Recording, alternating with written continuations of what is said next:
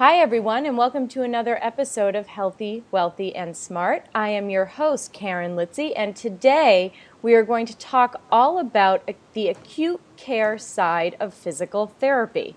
And to help me through that and through our discussion of acute care, I'm happy to have on the show Kyle Ridgeway. He graduated from Pomona College with a degree in neuroscience and the University of Arizona Medical Campus with a Doctor of Physical Therapy degree.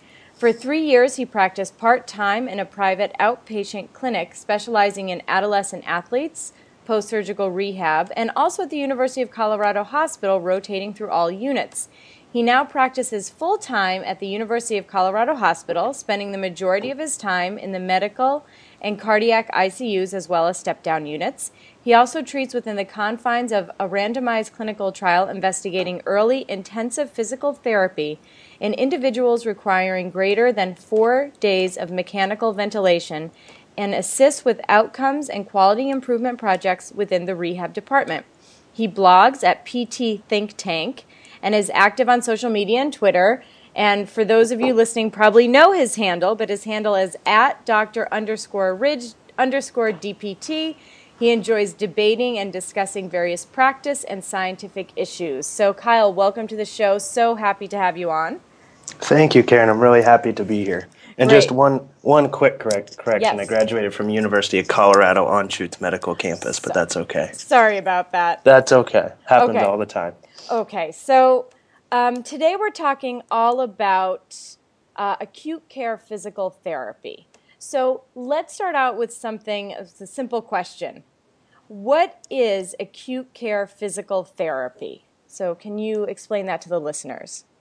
Absolutely. So I think it's sometimes a misunderstood thing when it's conceptualized for us. Acute care physical therapy is going to refer to physical therapy that's done in an acute care hospital or acute care setting. So what most people will be familiar with is just a normal acute care hospital. And this is where people will either be directly admitted from like an emergency department or from some outpatient clinic to receive what should be short-term treatment. And it's usually going to be for a severe injury or acute illness. So examples of things that people know, reasons why people go to acute care hospitals is traumas, orthopedic surgeries, bigger heart surgeries, and then sometimes acute flares or acute decompensations of chronic illnesses like heart failure, diabetes, kidney failure, things like this. Right. And so when you're talking about acute care physical therapy, what is the value of the physical therapy care within the acute care setting? That's a good question. I think acute care therapists serve a unique role within the hospital that's probably more well understood or conceptualized by people who work in the hospital than people looking onto the hospital. Because of the fast pace of the environment and many times the complexity of the patients in the hospital, a lot of the value actually lies in prognosticating what this person needs in the future. In other words, it may not actually be your intervention that brings the most value to the patient, but prognosticating and figuring out where do they go from here. Is it home with some more support? Is it home with more therapy? Is it a subacute versus an acute rehab setting, or do they need some outpatient therapy? And these are decisions that, in conjunction with other team members, really lies at the feet of the physical therapist to really make kind of robust decisions based on a lot of different data. And, acute care setting, I feel like in the physical therapy world, we hear a lot about outpatient settings. We hear a lot about sports PT, outpatient PT, orthopedic PT. So in your case, why do you work in acute care? Why did you choose this as sort of the place for you to rest? That's a great question. I was passionate about physical therapy before I went to physical therapy school because of my background in sports and having an injury myself and having to actually do outpatient physical therapy. And I was dead set on doing ortho and sports and owning my own practice. And when I got into PT school, I was actually grossly afraid of hospitals. Didn't want to step foot in one, never wanted to be in one, never wanted to treat a patient in one. And as I went through the curriculum in PT school, it seemed like every topic that came up sparked my interest more and more for every setting. And then luckily at our school, we were required to do a field work, kind of a once a week, more shadowing and applying our didactic classes to the clinic. And one of the settings had to be an inpatient setting. And I spent 5 days, I think, 5 days once a week at a level 1 trauma center here in Denver. And I remember thinking to myself, walking out of the hospital the second week, I was like, wait, I'm not supposed to like this. I'm not supposed to like this. And it was something about the pace and just the patient interaction that you got and kind of the uniqueness of what the therapist can bring to the acute care setting that really kind of excited me. And then once I got more exposed to it, I really liked the team atmosphere of what has to happen in order to care for these patients in a hospital. And I was lucky enough to have the opportunity to do a research rotation where I spent half my time with one of my professors, who at the time was completing a pilot project on early intensive physical therapy for individuals requiring mechanical ventilation. And then I was in an LTAC, a long-term acute care hospital, which technically would be deemed acute care, but the average length of stay in an LTAC is 25 to 30 days. So these are people who have acute illnesses or medical problems that are going to need longer-term care, but wouldn't be able to go to another setting like a subacute rehab or something like this. So just as an example, a patient that you might see at a long-term acute care hospital would be someone who had like prolonged respiratory failure. And so maybe they were continuing to need ventilator support, or they had a fresh tracheostomy. And so sometimes that would be in conjunction with other diagnoses like a stroke or a trauma.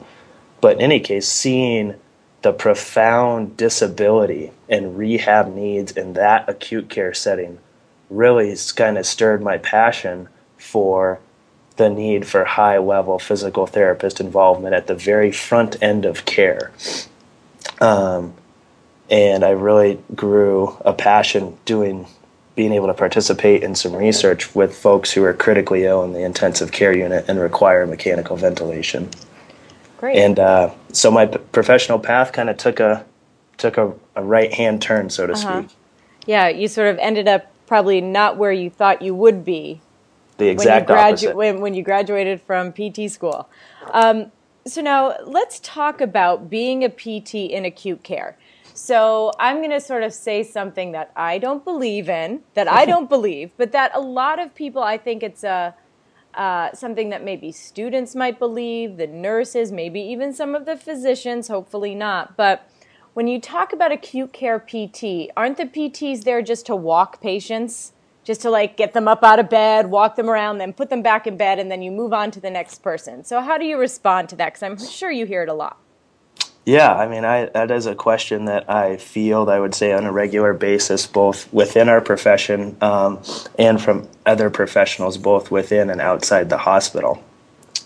And I think if you talk to anyone who's been doing acute care physical therapy for any length of time and is very passionate about it, this is a question that we're used to answering. And I think the hard thing when you look at acute care physical therapy is observationally, it can appear extremely procedurally simple.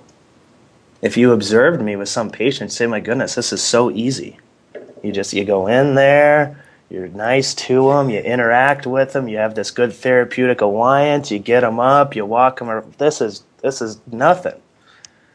But what appears procedurally simple can actually be very, very complex when it comes to the knowledge and reasoning involved at different decision points, as well as the monitoring that has to happen when you're treating a patient.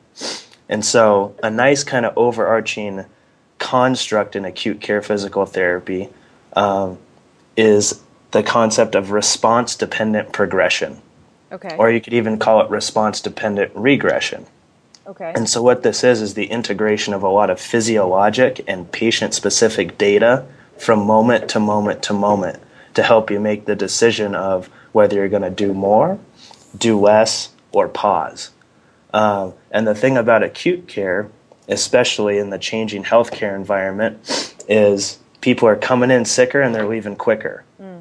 So an older model of a physical therapist in an acute care hospital would be a PT in the gym, the patient stable enough to come down to the gym and work with the therapist. Almost all physical therapy is delivered at the bedside now in an acute care hospital. And these are patients who, if you just think about the normal complications of a hospital course, are a very high risk to medically destabilize at pretty much any moment. And so where the skill comes in is not necessarily your intervention, which can be very complicated, but the knowledge, reasoning, and monitoring it takes to know the appropriate intensity, the appropriate mechanics, the appropriate words, the appropriate communication, and the appropriate dose to give some of these folks. But then to be able to step out of the room and communicate with all other members of the team, not just what you have done, but kind of what would be an overall movement, exercise, and mobility plan for this patient now, over the next couple of days while they're in the hospital, and upon discharge from the hospital. And so that's where a lot of the skill set lies. Excuse me. Sure. And what is the average stay for an acute care patient? And again, I realize that's very difficult because you may have someone who came in for open heart surgery, or someone who came in for, I don't know, a hip fracture, or, you know, it obviously varies according to diagnosis. But what is the average? What are the average stays that you're seeing? I think on the whole, the average length of stay at University of Colorado Hospital, and it's creeped up a little bit over the past couple of years, but it's somewhere between 3 and 4.5 days. Okay. Now, of course, we have people that are there for months, and we have people that are there for less than 1 day. Sure. But the average length of stay, if you look kind of generally at the hospital population, is kind of going to lay somewhere between the 3 and 5 day range. And that's pretty consistent across acute care hospitals. So not a lot of time. So how do you, let's say you're going in to see a patient daily, knowing they're only going to be there for, let's say, 4 days, like 4.5 days. How are you able to relate to that patient almost instantaneously? Because that's a skill, to be able to go in, talk to a patient, relate to them, and kind of have them on board with what you would like to do with them from a rehab standpoint. So how do you create that rapport with the patient almost immediately? And what advice would you give to therapists on developing that rapport? Because you only have a short amount of time. You know, an outpatient, maybe the first time you see them, you have a little bit of a rapport, but that can grow over weeks and months. And if you only have 4 days and you want this person to kind of be on your side, what do you do to get there? Yeah, I think that's one of the not biggest, but it's definitely a big challenge in acute care physical therapy, is you can have these grand plans of what could be good for someone, but at the end of the day, I don't like to get out of bed when I'm sick. Right. Let alone when I'm in a hospital. I've got all this crazy stuff going on. I've got physicians coming in and out, nurses coming in and out. I'm already overwhelmed. Yeah. And I think the first thing whenever you walk into a room is you got to peel back all the layers of everything that's going on, and you got to get right to the person. And so the thing that I pretty much do without fail as my kind of lead into a session is I have hand sanitizer on my hand, and I go and I give someone a handshake without a pair of gloves on. And then I usually make a joke about my hand sanitizer. The next thing that I do is I introduce myself, and I say nothing about what we're going to do. And I just ask the patient some simple question about their case or where they're from, or even not necessarily how you're doing, because I think that's a question that people may feel pressure to answer in a certain way. And I might just say, how's your pain today? Or some question that allows them a space to actually be able to interact with you. Because acute care is in a very fast-paced environment, and it's very easy to get caught up in that fast-paced environment of what you have to do and what you have to get done. And so the first thing I want to communicate both explicitly and implicitly to the patient is, I'm here to listen to you. And so then I usually try to see kind of where they're at, and I usually know this before I go in from the nurse as far as pain, cognitive status, how are they coping with their whole admission. And then I usually try to frame things in a context of why we're doing it, but in a way that's not threatening. So even if I know someone's going to walk or I want them to ambulate, I may not even bring that up. They say, well, you know, I don't feel good. I'm dizzy. I've been nauseous all day. I didn't sleep last night. They came in at 5 a.m. to take my blood sugar and made me get on the scale so they could titrate my meds. I don't know when I'm going home. My rent is past due. I can't pay all my bills right now, right? So they're stressed out. And what's great about therapists is we're used to explaining symptoms, and we're used to interacting with symptoms that may not be life-threatening. And so what I can say to them is, hey, we've done these tests, or these symptoms are okay, and I can actually explain to them what's normal and what's not to help them say, hey, I know you feel like crud, but it's safe to move around, and I'd like you to just sit up, and I want to take your vital signs. And that's usually what I always say is, I'm going to have you sit up here. I want to see how your vital signs do while I move around. It's one of the most important things we do here in the hospital. And then depending on where they are, you just like anyone else, you titrate your education to them to try to get what's important to them tied into what you know is important for while they're in the hospital. And while they're in the hospital, literally the best thing that we can do is keep people moving. Doesn't matter what population you're talking about. Doesn't matter how long they're going to be in the hospital. Early and often and safe with mobility is the best thing that we can do to prevent complications for someone who's in the hospital. And I use some of that information to hopefully try to get them to understand where I'm coming from and buy into the plan of, you know what, this isn't just necessarily an optional thing, but this is a part of your whole treatment plan. This is your movement medicine, and this is very important. Yeah, great answer. Because I know it's like I used to work in acute care, and sometimes you would walk into a room and the person's cranky, they're yelling at you, they don't want you to be there, you know, and you know, sometimes you leave kind of flustered and you didn't get anything done. And I feel like had I had the answer that you just gave when I was first starting out, when I was 22, it would have been a lot easier to meet that person where they're at. Versus just kind of throwing your hands up and saying, going out to the nurse and saying, this person's cranky, they're belligerent, they don't want to do, they're stubborn, and walking away. And I think that's the great insight is acute care really illustrates to you that you have to meet that person where they are.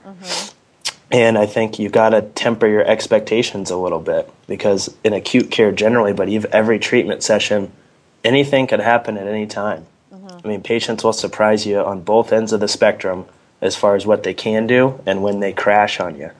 And I think coming in and knowing that, hey, anything that I can do is of benefit, let's just take this one step at a time, is the way to do it. Because you can get overwhelmed with the planning. What do I need to test? Where are they going to go after this? All this other stuff can really cloud your ability to just say, hey, how would I want someone to interact with me if I wasn't feeling so good?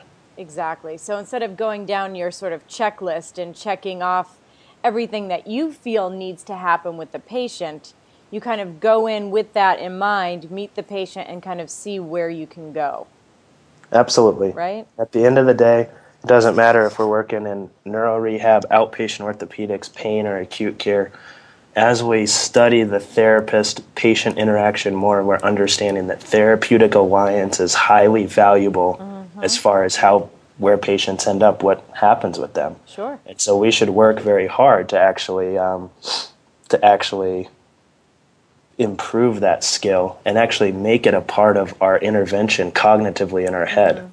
Part of what I need to do this session is get the alliance of this patient. I agree. And now, you know, you had mentioned something earlier when you talked about when you first started doing rotations and working in the ICU. So now another, again, sort of, I'm going to place, you know, the person who maybe doesn't really realize what PT is. But when you're looking at physical therapy in the ICU, is it just range of motion? Because if the person's not awake, if the person is not communicative, what are you doing besides going in and just moving their limbs around? So how does PT affect people in the ICU? That's a great question. I think the first thing to understand for any of the listeners who don't know what an ICU or an intensive care unit is there's various different types of intensive care units: medical ICUs, surgical ICUs, cardiothoracic, cardiac, trauma, burn. And so ICUs are broad, just like any different hospital units can be very broad. But basically, someone is going to be in an intensive care unit because one or more of their body systems has failed, is failing, or they need close enough monitoring because of their clinical condition or medications that they need that high level of care. So in our healthcare system, the ICU is what would be termed the highest level of care in the healthcare system. Okay. So these are technically the sickest of the sick within any hospital setting. And one of the misnomers is that, well, you just go in there, just do some range of motion and make sure they don't get contractures and bed sores and, just move on to the next patient. Right. And again, that conceptualization is very similar to acute care in general of just walking people. And what we've found over time is that these people, especially who come into the medical ICU and have acute respiratory distress syndrome or need to be on a breathing machine, need to be mechanically ventilated, when they leave the hospital, they leave with profound physical therapy problems, profound rehab problems. So someone comes in with bad lungs and then maybe they get kidney failure, maybe they have some multi-system organ failure. If you look at them 6 months or a year after their hospital discharge, their lung abnormalities are fairly mild and fairly stable. But their 6-minute walks, their health quality of life is remarkably decreased compared to age-matched norms and is improving not very fast. Number two, what they report at 1 and 5 years after ICU discharge, so 5 years after being out of the hospital, is weakness, an inability to return to work, PTSD, and depression. And so what we've found over time is that these people come in with an acute medical problem, and as the medical system has got better at saving people's lives, they actually leave with a humongous disability of all their body systems. Contractures, neuromuscular weakness, sometimes in the form of myopathy and neuropathy that can persist for 5 to 6 years after discharge, neurocognitive deficits. So people said, well, what do we do? What can we do for these people? I mean, can we move them around? I mean, that was my question. What do you do to help this? Some of these people are on breathing machines. Some of them are on continuous dialysis. They're on different life support. Is it even safe to move someone like this around? Yeah. And what the data has kind of shown over the past 10 to 15 years is that not only is it safe and feasible, but the data suggests that it can decrease the ICU length of stay and decrease the overall hospital length of stay by getting in there and actually mobilizing these patients sooner. And in one of the more famous randomized control trials, the average length of time from the time someone got admitted to the ICU and intubated, put on a breathing machine, to their first physical therapy session was about 36 hours. Okay.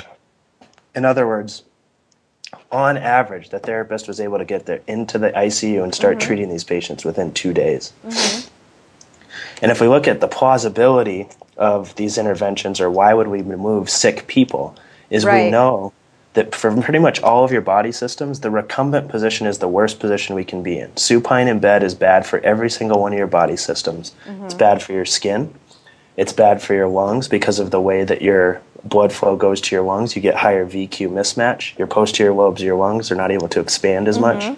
We know people in the ICU are at risk for delirium. We know the more we move people, the less delirious they are. And we know that they're at significant risk for horrendous neuromuscular weakness. And so the approach is the exact same as on the floor. It's a response-dependent progression. The other thing that people have found over time is we can actually sedate these people a lot less. We can have people awake and on life support. We can have people awake and on ventilators. And so practice in sedation has changed a lot over the past 5 to 10 years, where we used to say, oh my goodness, that person's in the ICU. Let's knock them out. Let's just get them on propofol. Let's put them to sleep. Now, for the sickest of the sick, you absolutely have to do that. But that is not standard of practice.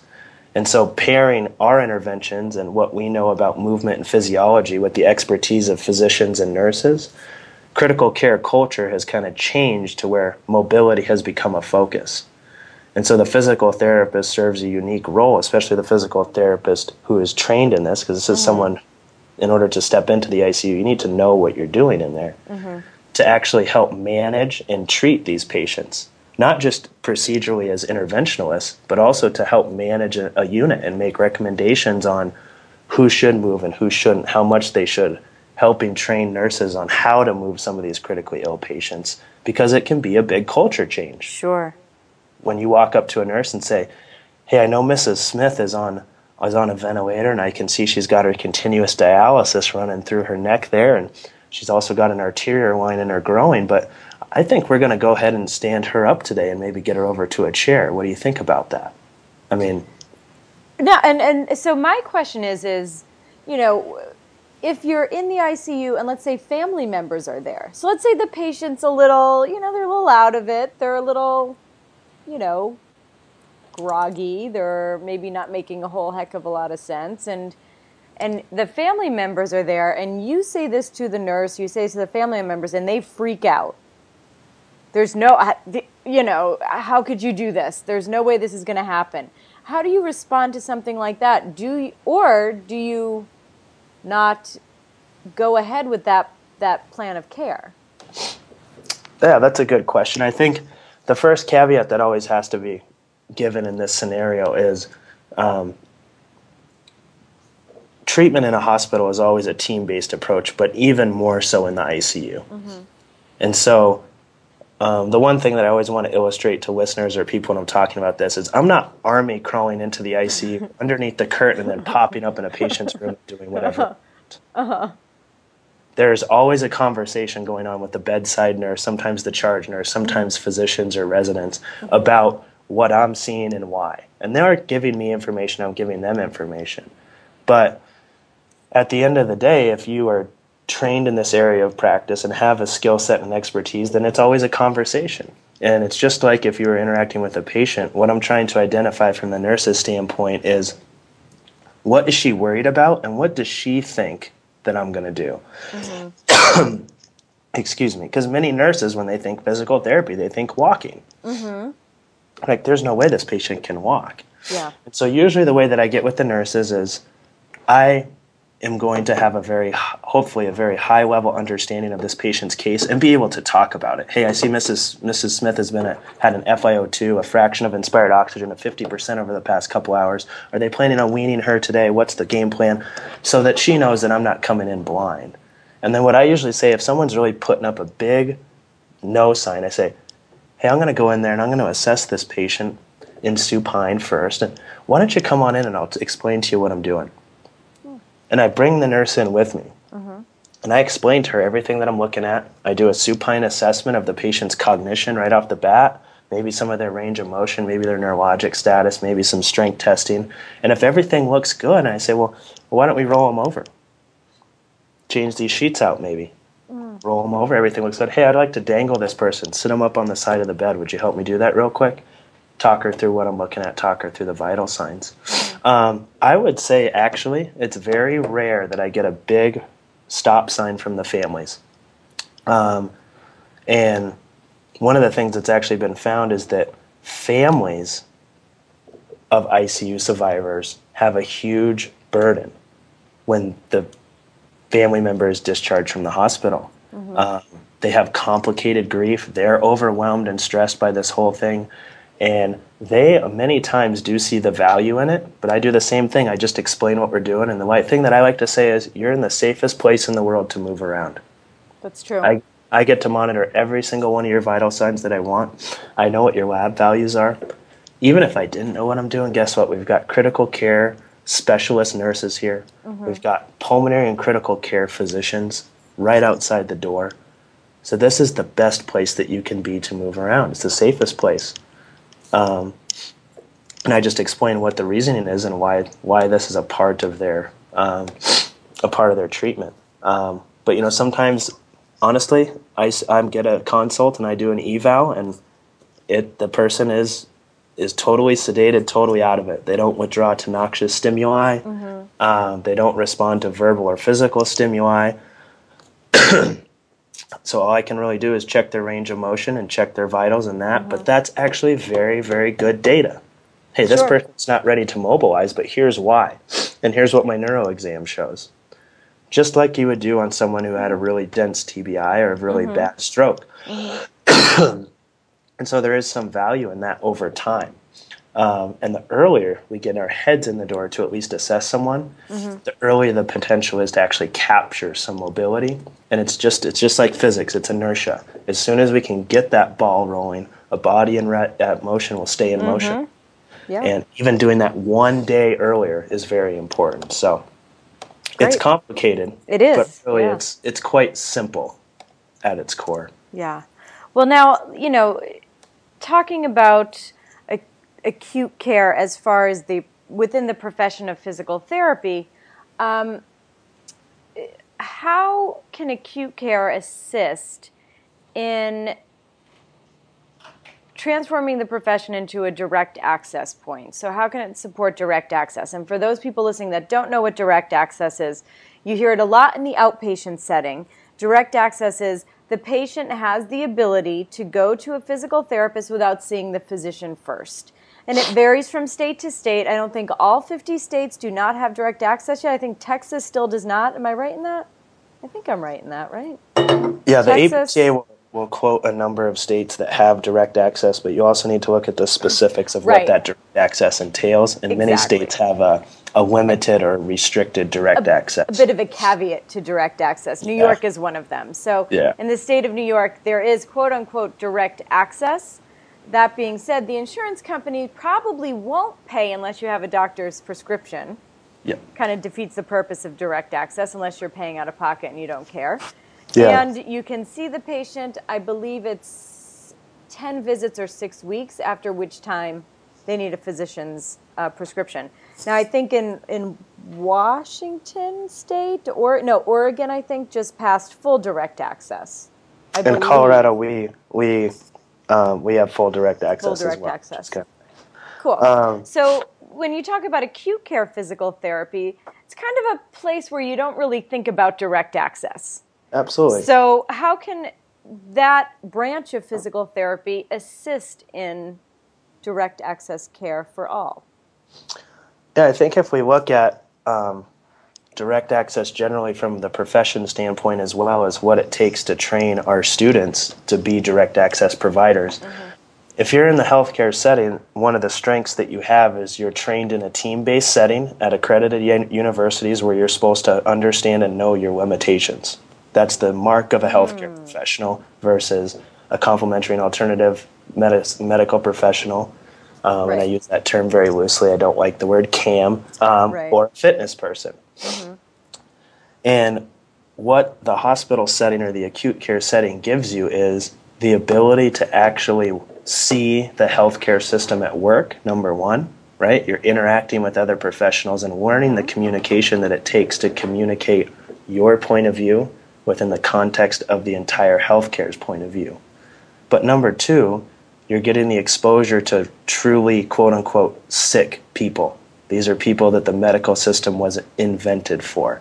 People who have DVTs, people who have had or are having heart attacks, people who have blood pressure issues, people who have chronic medical conditions.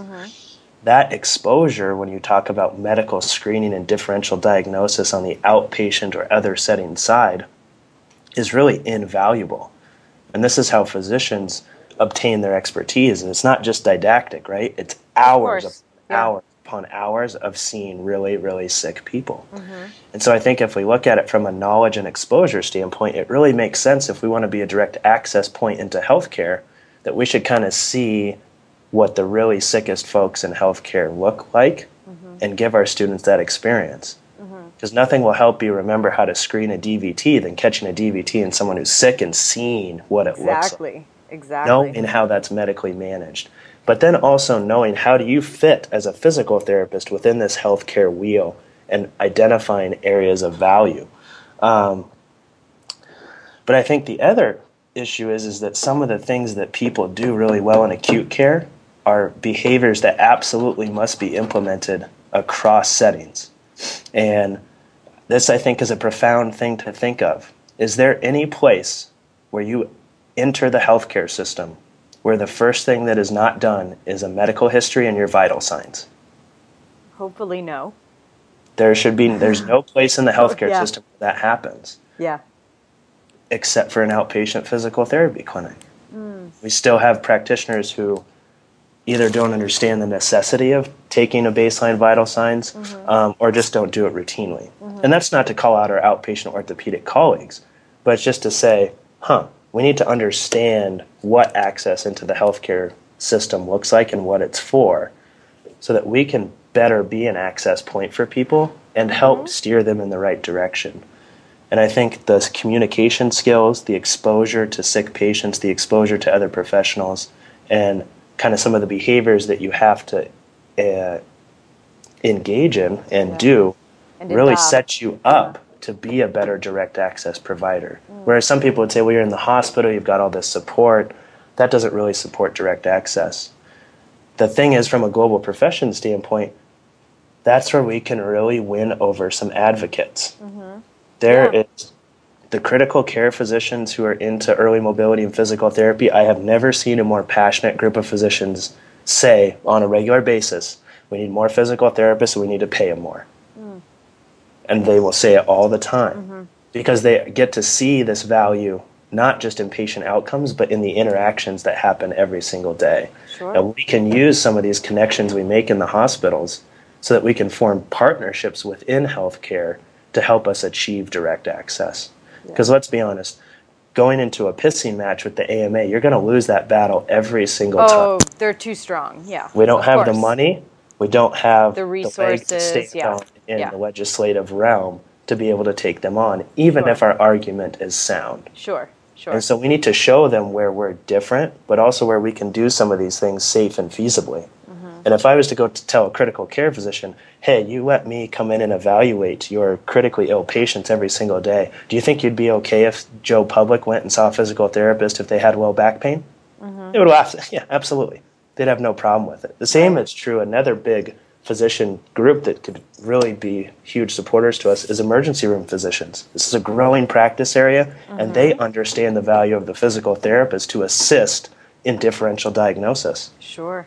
And they really, the ones that practice full-time in EDs are really utilizing physical therapists at a high level to assist with imaging decisions and diagnostic decisions.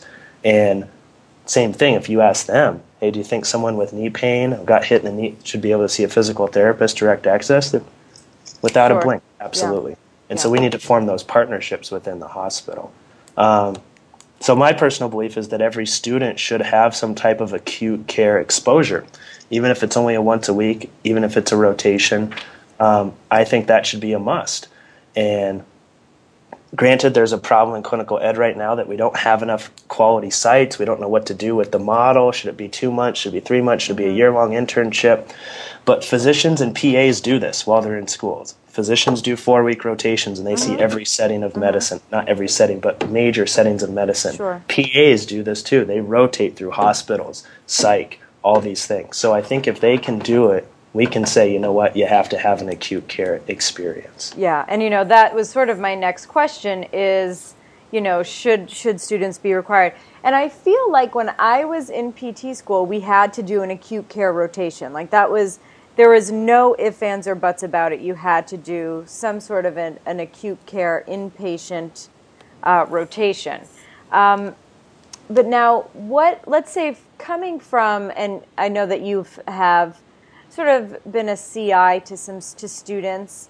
So from a clinical instructor's viewpoint, why is it important for that student to sort of rotate through acute care? And I know obviously we're no longer students, but if we were to put ourselves into that student position, why is it important from a student standpoint? So basically, the question is what are they going to learn? What's the point? If I want to do outpatient, what's the point?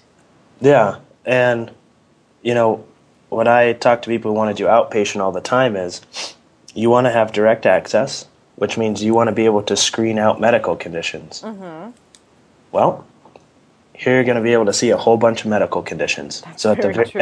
at the very least, if that's your only goal, look at this as at least I get exposure to medical conditions as well as the medical system and how those people, how the medical treatment kind of looks, right? So you don't have to be an expert in the medical treatment of all these conditions you see. That would make you a physician.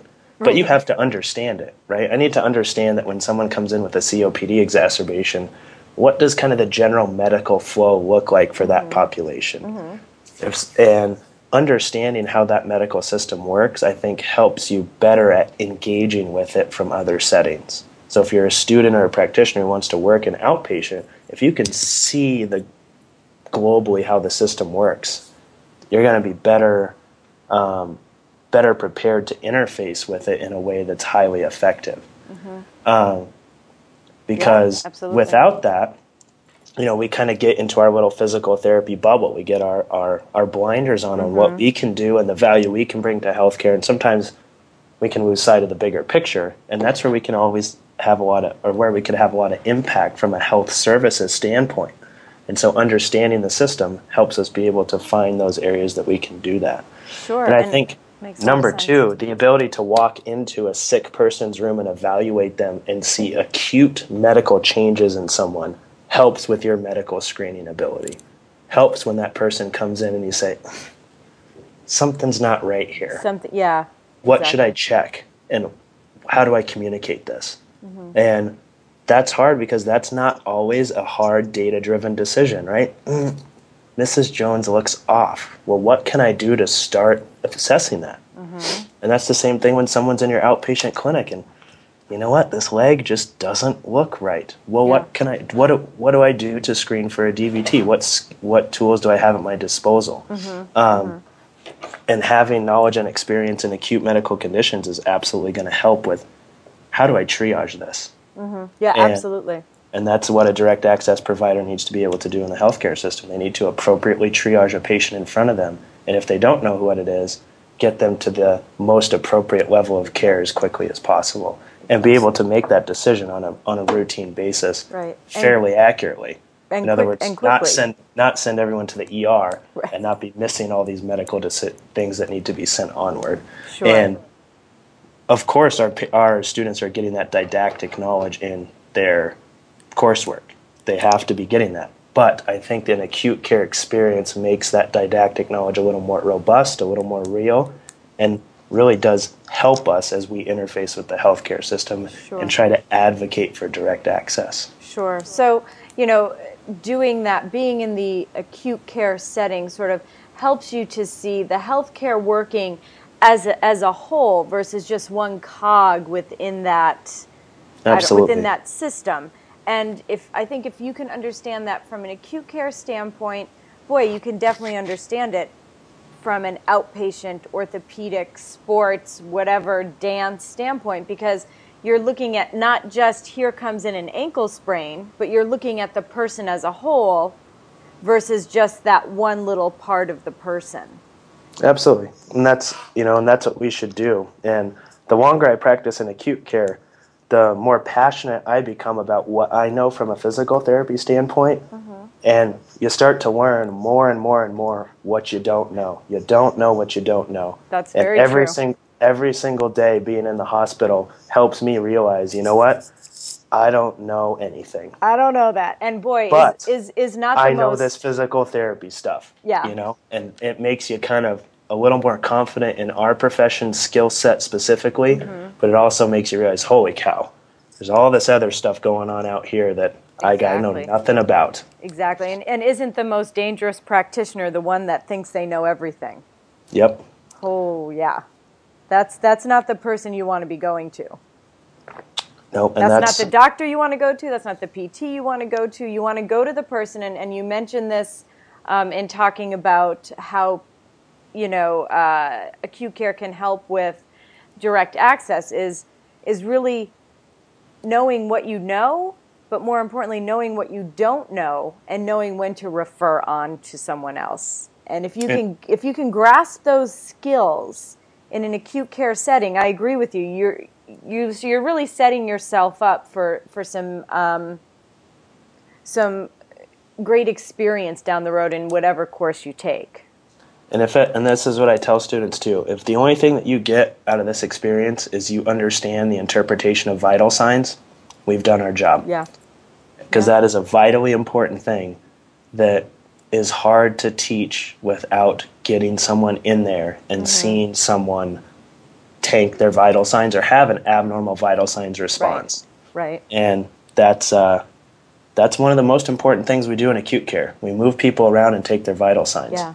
And that in and of itself has humongous value. Huge value. And, anyone can read it in a book and you can learn it in class and you can take your friend's blood pressure next to you in PT school. But until you see that actually happen in a very sick patient or in that hospital setting, you will never forget it. Like, there are things when I worked in the hospital I will never forget for the rest of my life. That's true. Like when you find, like you said, being able to sort of accurately diagnose a DVT. That happened to me once in the hospital setting, and I have never, ever forgotten when that incident and how it happened. Of course, I read it in a book, but when you see it, boy, it is something. Yeah, absolutely. It is something. It's a totally different experience, and it's something that I've been able to carry over into my outpatient and now even into home practice. So I agree 100%. So now we have a couple minutes left here. So out of the talk today, what are some key points that you really want people to take? What's your take-home message? I mean, on acute care? I think the big thing with acute care is that it's an opportunity for PTs to assume a different role. So you can be something as we grow forward, especially beyond just an interventionalist. There's a lot of opportunity within the healthcare system at the hospital level for PTs to take on new and different roles where case management, unit management of mobility, different programs and things like that. Number two is that the knowledge and skill that it takes to do some of these seemingly very simple things like walk somebody can be exceedingly challenging.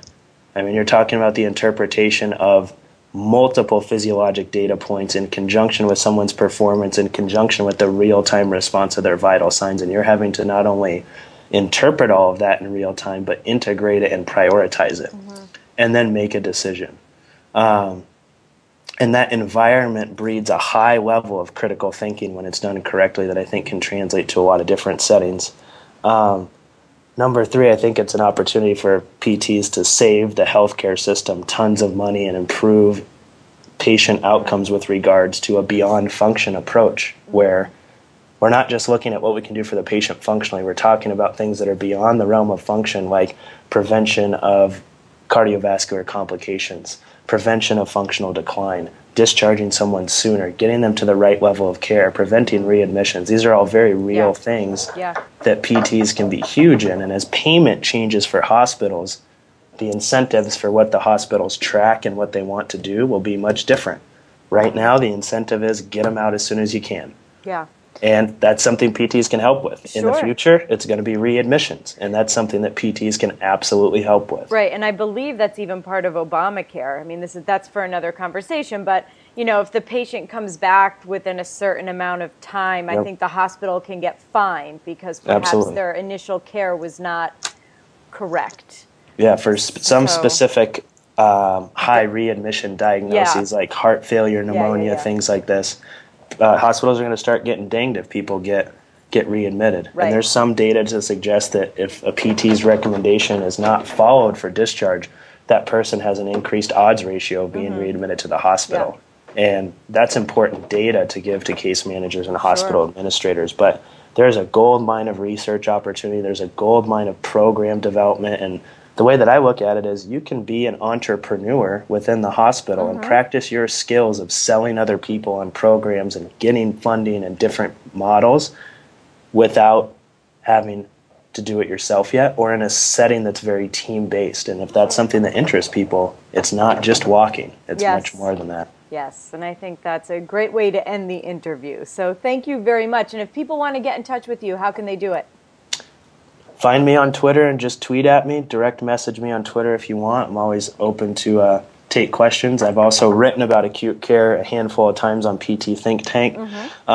So you can always go there and comment on those posts. But yeah, just tweet at me and we'll talk about it. Okay, and again, your Twitter handle? My Twitter handle is at Dr_Ridge_DPT. Great. Well, thank you so much. This was great. I Thank really you. I appreciate appreciate it. Anytime. And everyone, thanks for tuning in, and stay healthy, wealthy, and smart.